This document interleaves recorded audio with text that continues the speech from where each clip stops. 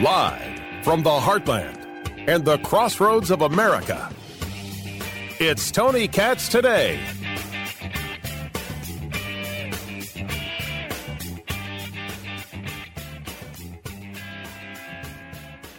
Interest rates are being held, not cut. Let's say it again. Held, not cut. I don't know what people were expecting. I don't know what they were thinking. I don't know if they really believed that the year 2024 would begin and it would be non-stop rate cuts on rate cuts on rate cuts on rate cuts. Guys, let's be perfectly clear. This economy is not in a good spot. Tony Katz today. 833-GOT-TONY, 833-468-8669. Find everything at TonyKatz.com. I would appreciate it if you would. Let me give you some of the basics. First, the Federal Open Market Committee removed some language. They made some changes. And the removed language indicates a willingness to keep raising interest rates until inflation has been brought under control. The Fed's desire, their fantasy rate is 2%. But there is no plans yet to cut rates with inflation still running above the 2% goal. Where's inflation running? 3.9%. That's where it is. You're talking about double. When it's double, you're not going to have cuts. That's just not going to happen. Let me take that and now let me bring you to something else. PayPal laying off 2,500 workers, 9% of its workforce. Not enough? UPS is laying off 12,000 workers. And we should say, not laying off, flat out cutting, baby. Gone. We don't need this anymore. Just cuts. Non-stop. And we're not talking about drivers. We're talking about management positions here. People keep wanting to tell you from the administration and from other places that, my gosh, this economy is on fire. I don't know if this tells us on fire. Dr. Matt Will joins us, economist at the University of Indianapolis. I sent you the text. I'm like, what does this say to you? And your words exactly, they are true to their word by not cutting interest rates. What do you mean by that?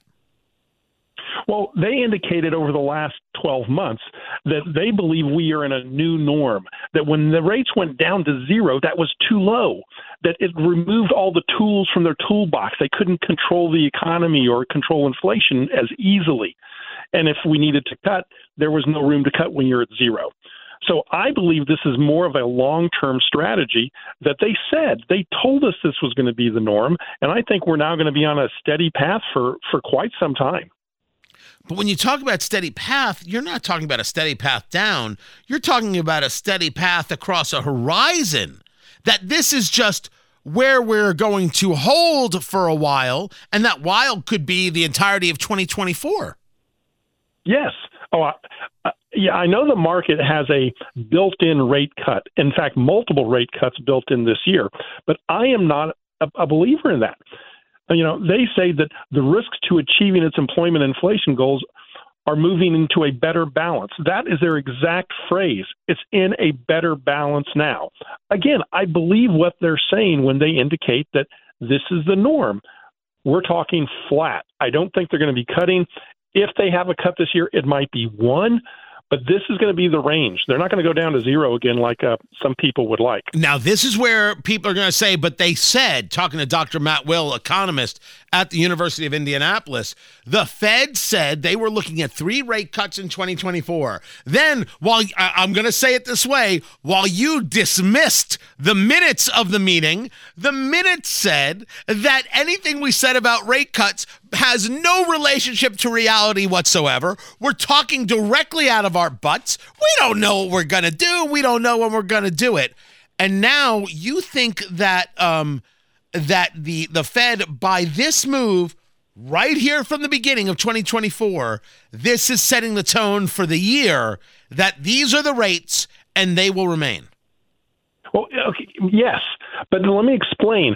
What you hear some Fed members saying to the media and what you see in the minutes of their discussion is not what they put in their report. The report says this. I'm going to quote it. Quote, the committee does not expect it will be appropriate to reduce a target rate until it has gained greater confidence in inflation being under control. That's a quote. I mean, we can read the minutes. We can see the news talking heads, members of the Fed board going out there saying things. But the minutes are quoted exactly what I just said. They do not expect it's appropriate to reduce the target rate. The Dow has responded by kind of throwing up. Down 83. It was up only 4. The NASDAQ had already been down today. It's now down 215 as we speak. And one of the reasons it was down is that earnings from Alphabet, which is Google, and Microsoft, which is Microsoft, both did not hit. They both engaged a miss. In our conversations, you're a believer that the part of the massive growth that we've seen in the markets is all because of AI. AI this, AI that, AI everything. You can't swing a cat without hitting some AI. I would think Alphabet and Microsoft were on top of all this, yet we saw the slide. What gives in that regard? Well, what happened with Alphabet is that they missed their target. They were still up dramatically. I mean, their revenue was going through the roof. What happened is it didn't go in as high as people thought. It was still up significantly, but it just wasn't as high as people thought, and that's what the issue was. I mean, they expanded 26% in the fourth quarter. 26%. Revenue increased 17% last year. 17% for Microsoft, but it didn't go as high as people thought. They've built in too high of expectations. They were good. They were just out of the ballpark expectations. And Microsoft? Microsoft was the 17% and Google was the 26%. Those are good increases. But you created an unrealistic expectation within the marketplace. Oh, yeah. I mean, think about it. Microsoft, which is, the Chat GPT, OpenAI partner, they had revenue increases of 17%. I think the market was expecting something closer to 20. So, yeah, the AI is driving everything, but it's good, but it's not that good. Now let's move into whether or not this is a good economy or not. And to do that, I've been very clear. This is not a good economy. There are more issues than there are good things happening. And while everybody wants to tell me about how things are strong and the markets are on fire, I keep looking at layoffs. I take a look at here in central Indiana, Salesforce, they lay off 700. Then PayPal lays off 2,500. Then UPS, it's not even a question of layoff. It's 12,000 job cuts, specifically in management, never to return. Never mind Citigroup that put an end to 20,000 jobs. We see the shedding all over the place. Yet, anecdotally, I will tell you that there are people desperate to hire. They cannot find a soul. So even though these jobs are getting cut, we are not necessarily seeing, and maybe the numbers will show us differently on Friday, we're not seeing these people look for other jobs or get other jobs elsewhere. This, to me, signals a problem. Am I reading the signals properly? I would say you're mostly reading them properly, but it's still back to the same discussion you and I have had for the last few months. We still have the Great Resignation. We are still feeling the impact of people not going back to work. Yes, we still see closures of businesses that have not been able to reopen.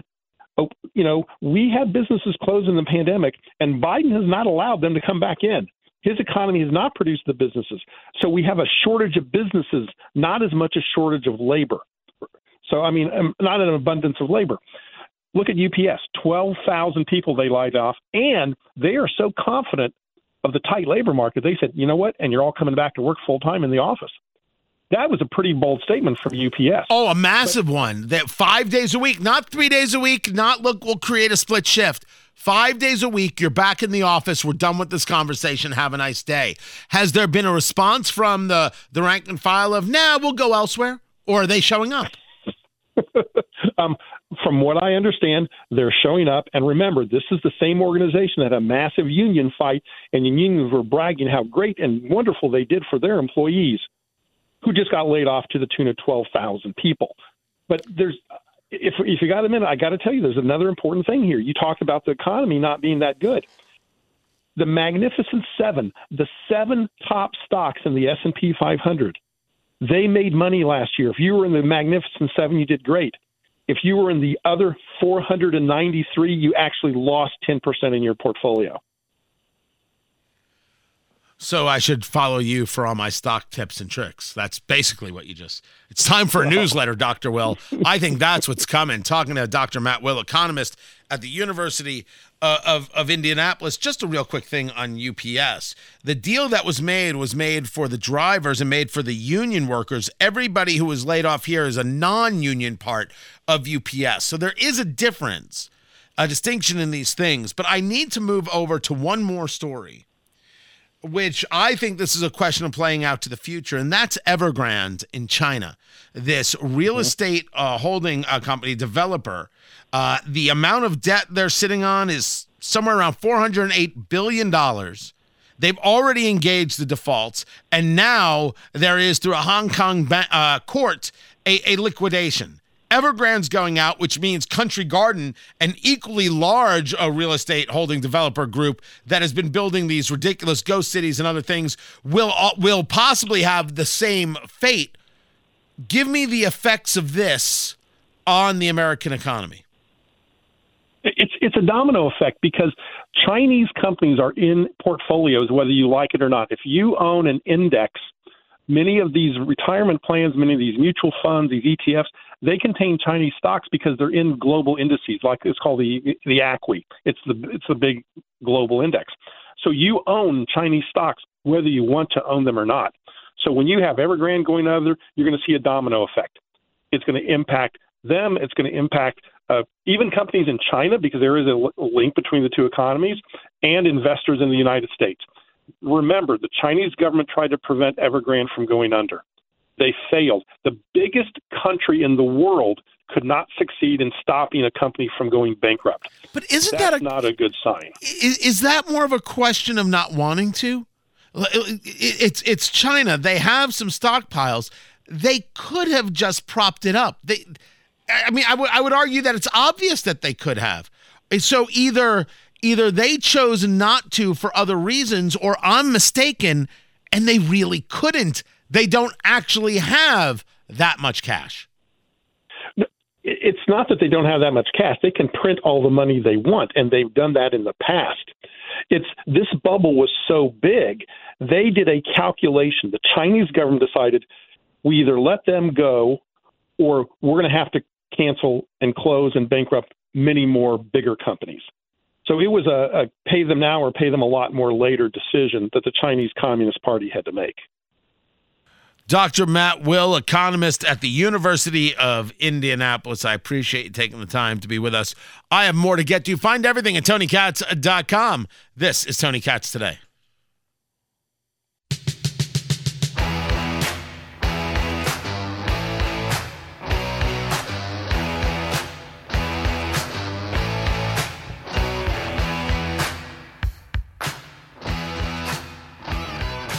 In the state of Indiana, there is some proposed legislation, and the proposed legislation would allow kids to have a lemonade stand. Tony Katz Today. In the state of Indiana, I did not know this, although I think we may have talked about it, yet was not top of mind. Kids who want to run a lemonade stand need a permit and an inspection from the county health department. So now there is a law, a piece of legislation, a proposal that would deregulate the lemonade stand industry. This comes from Representative Blake Johnson, a Democrat, filing a bill that would allow kids to run a lemonade stand, as reported by WTHR, on their private property without a permit or inspection. The bill passed unanimously out of committee. Good. Good. It's interesting that a couple years ago, as reported, there was a Republican filed the exact same bill. How did it not go through 2 years ago? How is it possible that it didn't go through 2 years ago? It never got a committee hearing in the Senate. What? What are you talking about? How could anybody think this is a bad idea? Well, the lemonade may not be made properly. We can get people sick. You know what? That's the risk we take in the world, kitten. There's a really important lesson in this for all these people who are screaming here in for example, central Indiana. And you see this happening in Albuquerque. You see this happening in that's New Mexico. You see this happening in other cities where they want to put in BRT, bus rapid transit, and they want to have bus-only lanes. So there's been a big conversation about whether or not that should happen. Now, we have something called the Red Line in Indianapolis, which is a big, hot, stinking mess. It's a total failure. It was supposed to be electric buses, and then the electric buses came from China through a group called BYD, Build Your Dreams. They didn't work. They were falling apart, and they didn't hold the charge because the weather was too cold, so the batteries didn't last as long. Which is weird. You would have known this if you had paid attention to what was happening in Albuquerque, New Mexico, which is sometimes, when I say sometimes, many times, warmer than Indianapolis, Indiana. They had the same exact problems. So then they were going to put on these wireless charger systems, these pads, and the bus would sit over it and it would charge up. Super cool technology. That didn't work, so they went to diesel. You see, we were told we need electric buses, and that's the way to save the planet. The bus is there to try and stop cars from being on the road. It's to engage centralized planning and prevent mobility. We'll get into that later. So there's been a conversation about whether or not the state can say, hey, you can't have a bus-only lane. Lanes are for cars. You got to have mobility. Let the cars go. Let them go do their job. Let people drive from point A to point B. The people who are opposed to this are saying we're going to have more car accidents and we have to do away with car accidents. There's a whole push called Vision Zero, comes out of Sweden. And the push is to reduce the number of traffic accidents to zero. Well, the only way you do that is to stop people from driving. This is their plan. But just like buying lemonade from the kid's stand, life is a risk. There are no solutions. There are only trade-offs. And the trade-off against mobility for Hoosiers is no mobility for Hoosiers. So the people who don't want mobility, the people opposed to cars on the roads, to hell with them. Their idea of a trade-off sucks. They're wrong. They're dangerous. They're radical. They need therapy, and I only hope they get it. Because that's exactly the argument they would make to anybody who said, oh, you can't have a kid having a lemonade stand. My gosh, someone could get sick. Listen, I've had a cup or two of lemonade from a lemonade stand, and I'm going to be serious. I never had to rush to a bathroom. That has not happened to me yet. Now, that may have happened to you or your cousin Johnny. I don't know. But the risk is worth it. The teaching of entrepreneurism is worth it. The very concept and the wholesomeness of it is worth it. The decency of it is worth it. And showing kids they can go out there and create and build is worth you maybe having some kind of inappropriate bowel movement. Yes, car accidents happen. And yes, people in cars have been hit by other cars and pedestrians have been hit, and that is awful. But the other side of the coin is people not having mobility. No. So Indiana should get this passed immediately. And the governor should already come out and say, hey, make sure this gets to my desk. And then we should have Lemonade Day in the state of Indiana to support entrepreneurism and also to drink lemonade. And the lemonade should cost $1, but if you want it with a roll of toilet paper, it's $5. You know, for those of you who may have a problem. This is Tony Katz today.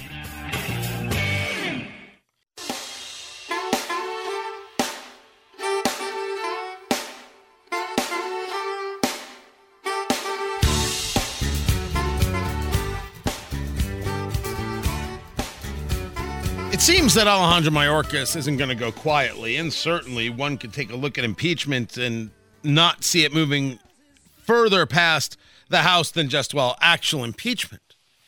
But the statement is being made, and the screaming and the yelling from whether it be Benny Thompson, congressman from Mississippi, or Dan Goldman, congressman from New York, notwithstanding, they'll tell you that there's a border deal put out there by Joe Biden. Why won't Republicans vote for it? They want it for the politics. The Republicans will say, we've been talking about the border for years. We passed legislation in the House 265 days ago.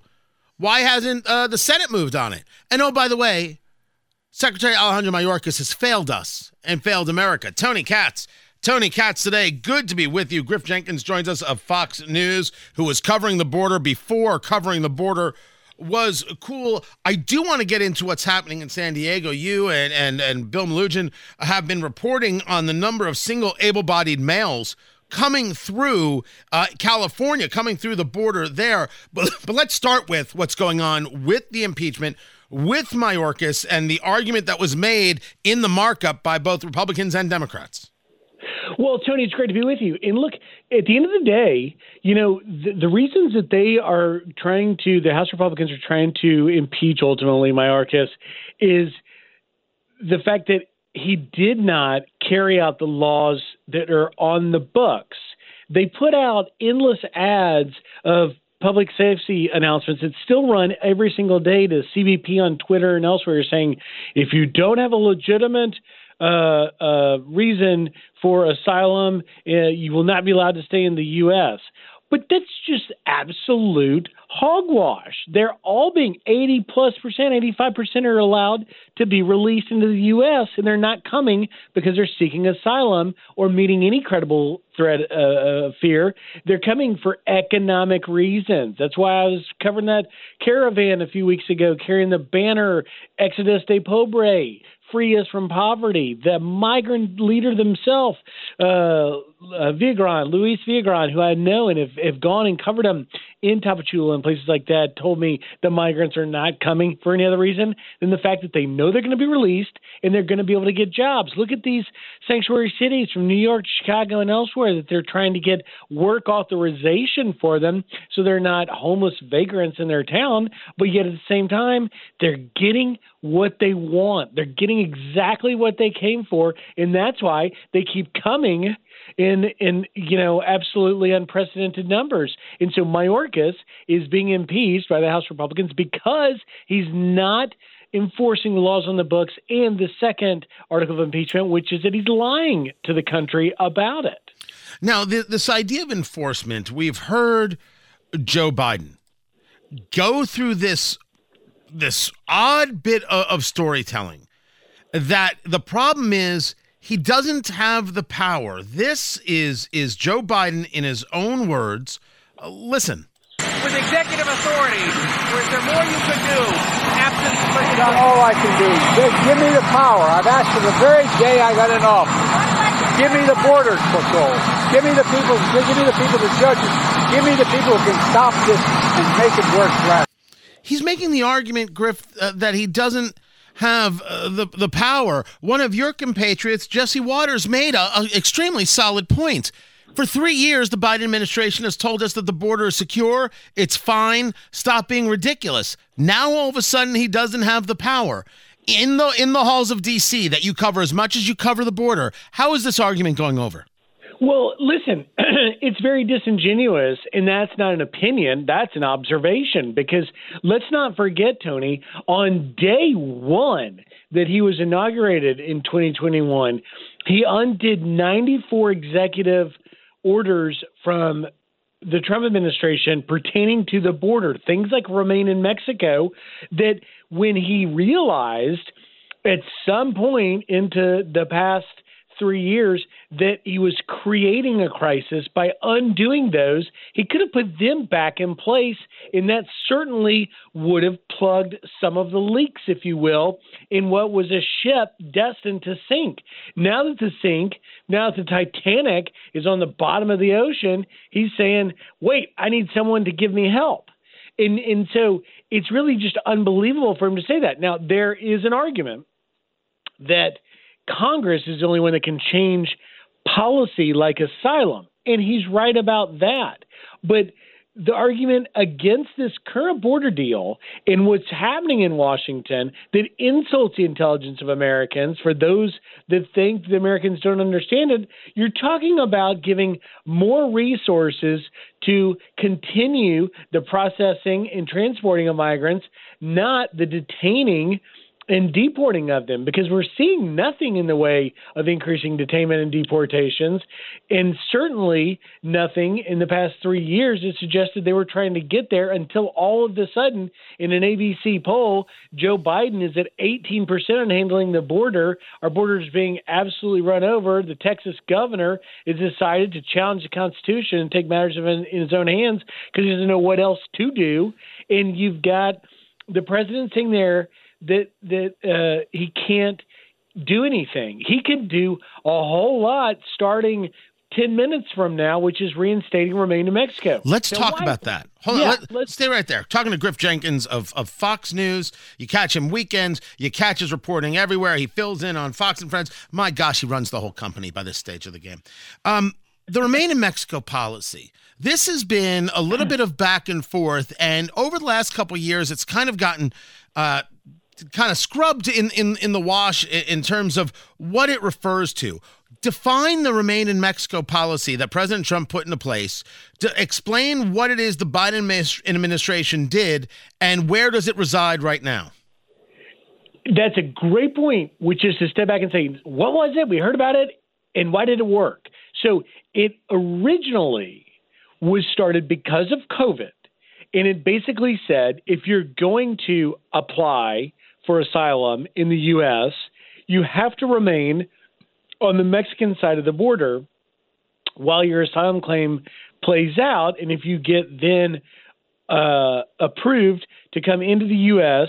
for the next stage, because there's several. First, you got to come and say you're claiming asylum and explain exactly why it is that you meet the threshold of credible fear.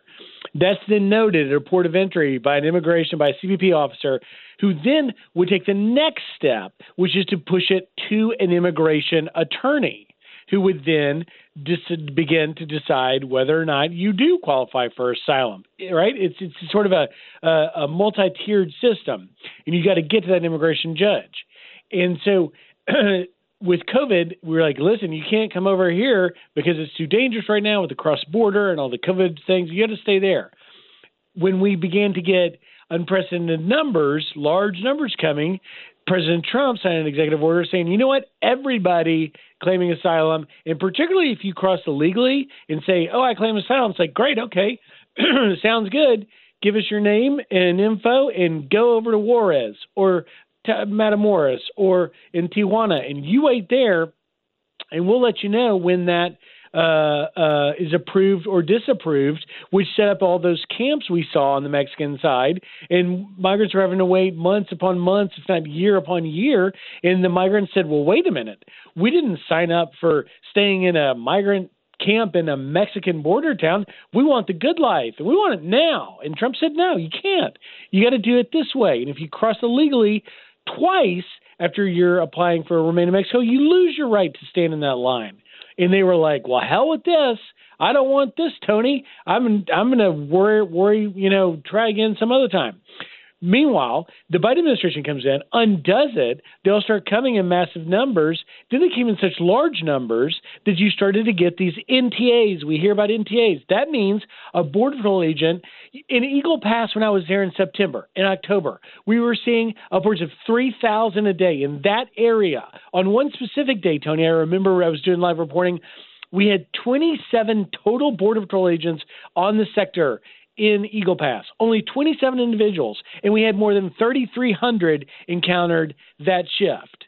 And so you do the math. These guys and gals can't write these notices to appear faster. Now you see my buddy Malusian reporting last month about this asylum date 10 years down the road and beyond, notices to appear because the system's so backlogged. So this administration, Mayorkas, and President Biden ultimately allowed the backup to become so burdensome that they allowed the migrants and the cartels ultimately, because that's who's getting filthy rich off of it, to overwhelm the system. And once they broke the system, they own the system. And now Biden's acting like, well, there's nothing I can do. It's a crisis. He finally, for the first time, used the word crisis. That's just simply, I think the appropriate adjective is disingenuous. Talking to Griff Jenkins of Fox News, weekends on Fox News, and of course his reporting from the border and from D.C. That's an important definition about what Remain in Mexico actually does and how it gets kind of manipulated, because one of the things we heard in the impeachment hearing was Representative Dan Goldman of New York say, we don't have a place to house all these people. We don't have a place to put all these people. And Remain in Mexico would solve that problem. But I want to take you out of the impeachment conversation. I will come back to it and bring you to San Diego, where your partner, Bill Melugin there, as we think of the border, you guys are the 1-2 punch, talking about what's happening in San Diego and the numbers of crossings there increasing. Keep your eyes on that, specifically single able-bodied males. Are we seeing an increase in San Diego? And should we, or does Border Patrol believe we should be thinking about single able-bodied males differently than women, children, and families? Well, yeah. And listen, here's the thing about, so San Diego, which is, as you know, is just north of Tijuana, whether it's San Diego or Lukeville, Arizona, or Eagle Pass, it ebbs and flows in terms of which area is ground zero. Right now, San Diego's sector is at ground zero. They have more than 1,300 illegal migrants cross yesterday, but they're coming not only as single adults, of which about 1,300, it was roughly 1,100. I mean, like 85% were single adults. And it included from over 100 countries, including everything from China to Africa, Vietnam, you name it. And so you wonder, why are they coming? Again, it goes back to the job thing. Single adults are coming because they know they can find work and they can find an opportunity for a better life. About the only, perhaps, silver lining to this story in this crisis is, Tony, you can say at least the rest of the world still knows there's no greater place on the planet than in the United States of America that offers anybody, particularly the downtrodden and the disenfranchised, the most likely chance of success in reaching that American dream. You hear all kinds of Americans talking about the American dream is lost and done and we're terrible and woe is us, go stick our head in the sand. Ask these migrants from all over the world why they came. It's ultimately because they believe they can do it. And they believe that ultimately Joe Biden promised them the opportunity to do that. Remember, he promised this to them. And that's why they say that, thank you, Mr. Biden, and all. I've done it with migrants. Bill Melugin more recently did it. But San Diego right now is being hit hard. And what's really significant about the different number of countries, in Venezuela, in Eagle Pass, it's largely Venezuela and in a few other countries, but they're getting a heavy concentration from South and Central America. Whereas out in California and in Arizona, they're getting the wider spread of migrants from all over the globe. And that is an indication from my Border Patrol sources that ultimately the cartels have figured out a system in some areas to just set up an opportunity to do a worldwide travel agency and bring them from all over. And, it was in Yacumba, California, where Melugin dropped that video yesterday of smugglers in SUVs, 2 SUVs, just dropping off migrants who just go around a part of the border wall where it's open. And that had people from India and Turkey and everywhere else. And so, this situation is all a snapshot, and we keep getting snapshot after snapshot in time of the national security implication. I put out in the very beginning of January, I knew from my source there was 302,000 migrant encounters in December, shattering all records. And sure enough, guess what? That bore out true. What I didn't know was the exact number of people on the terror watch list. It was 19, bringing the number to 51. One was from the northern border. All the other 50 were from the southern border crossings. And you look at the data yesterday. So yesterday, there was just a little over 6,200 encounters across the entire southwest border, right? 740 something, I remember, I think 41 were known gotaways. Right. So that's more than 700 potential, on any given day, more than 700 potential terrorists in our country. But then you look at the December note, 302,000. That's when you watch the Super Bowl, when the Chiefs take on the 49ers and you see those giant crowd in that Super Bowl stadium in Vegas, just know that what crossed in December was 4.5 times that. Well, there's the sobering thought. Griff Jenkins, Fox News, as the impeachment proceedings proceed, we will speak again about that and this border deal, which seems to be DOA coming from Jim Lankford and the Senate, that bipartisan deal. Griff Jenkins, Fox News, weekends. Catch him there. I appreciate you. More is coming up. I'm Tony Katz. So we still don't have a response from the United States. No response for Iran. You've got John Kirby saying, I think we signal resolve pretty well. Is that right? You had the vice president saying, don't, Iran, don't you do anything when it comes to this Hamas attack on Israel. Don't. And then, of course, you had Secretary Antony Blinken saying, don't. And then you had President Biden with his steely, squinty eyes saying, don't. And they did. So tell me again how you think we signal resolve pretty well. John Kirby. The guy's a rear admiral, for the love of the Lord. We signal resolve really well. We have not responded yet to 3 Americans being killed. I don't think that's a signal of resolve. I don't think that's showing anything. You're speaking with the powers that be. You're speaking with your team, and you're getting a plan together. Oh, sure. I'll believe it when I see it. And I already am disgusted that I haven't seen it. Find everything going on at TonyKatz.com, TonyKatz, TonyKatz.com. Tomorrow, everyone, take care.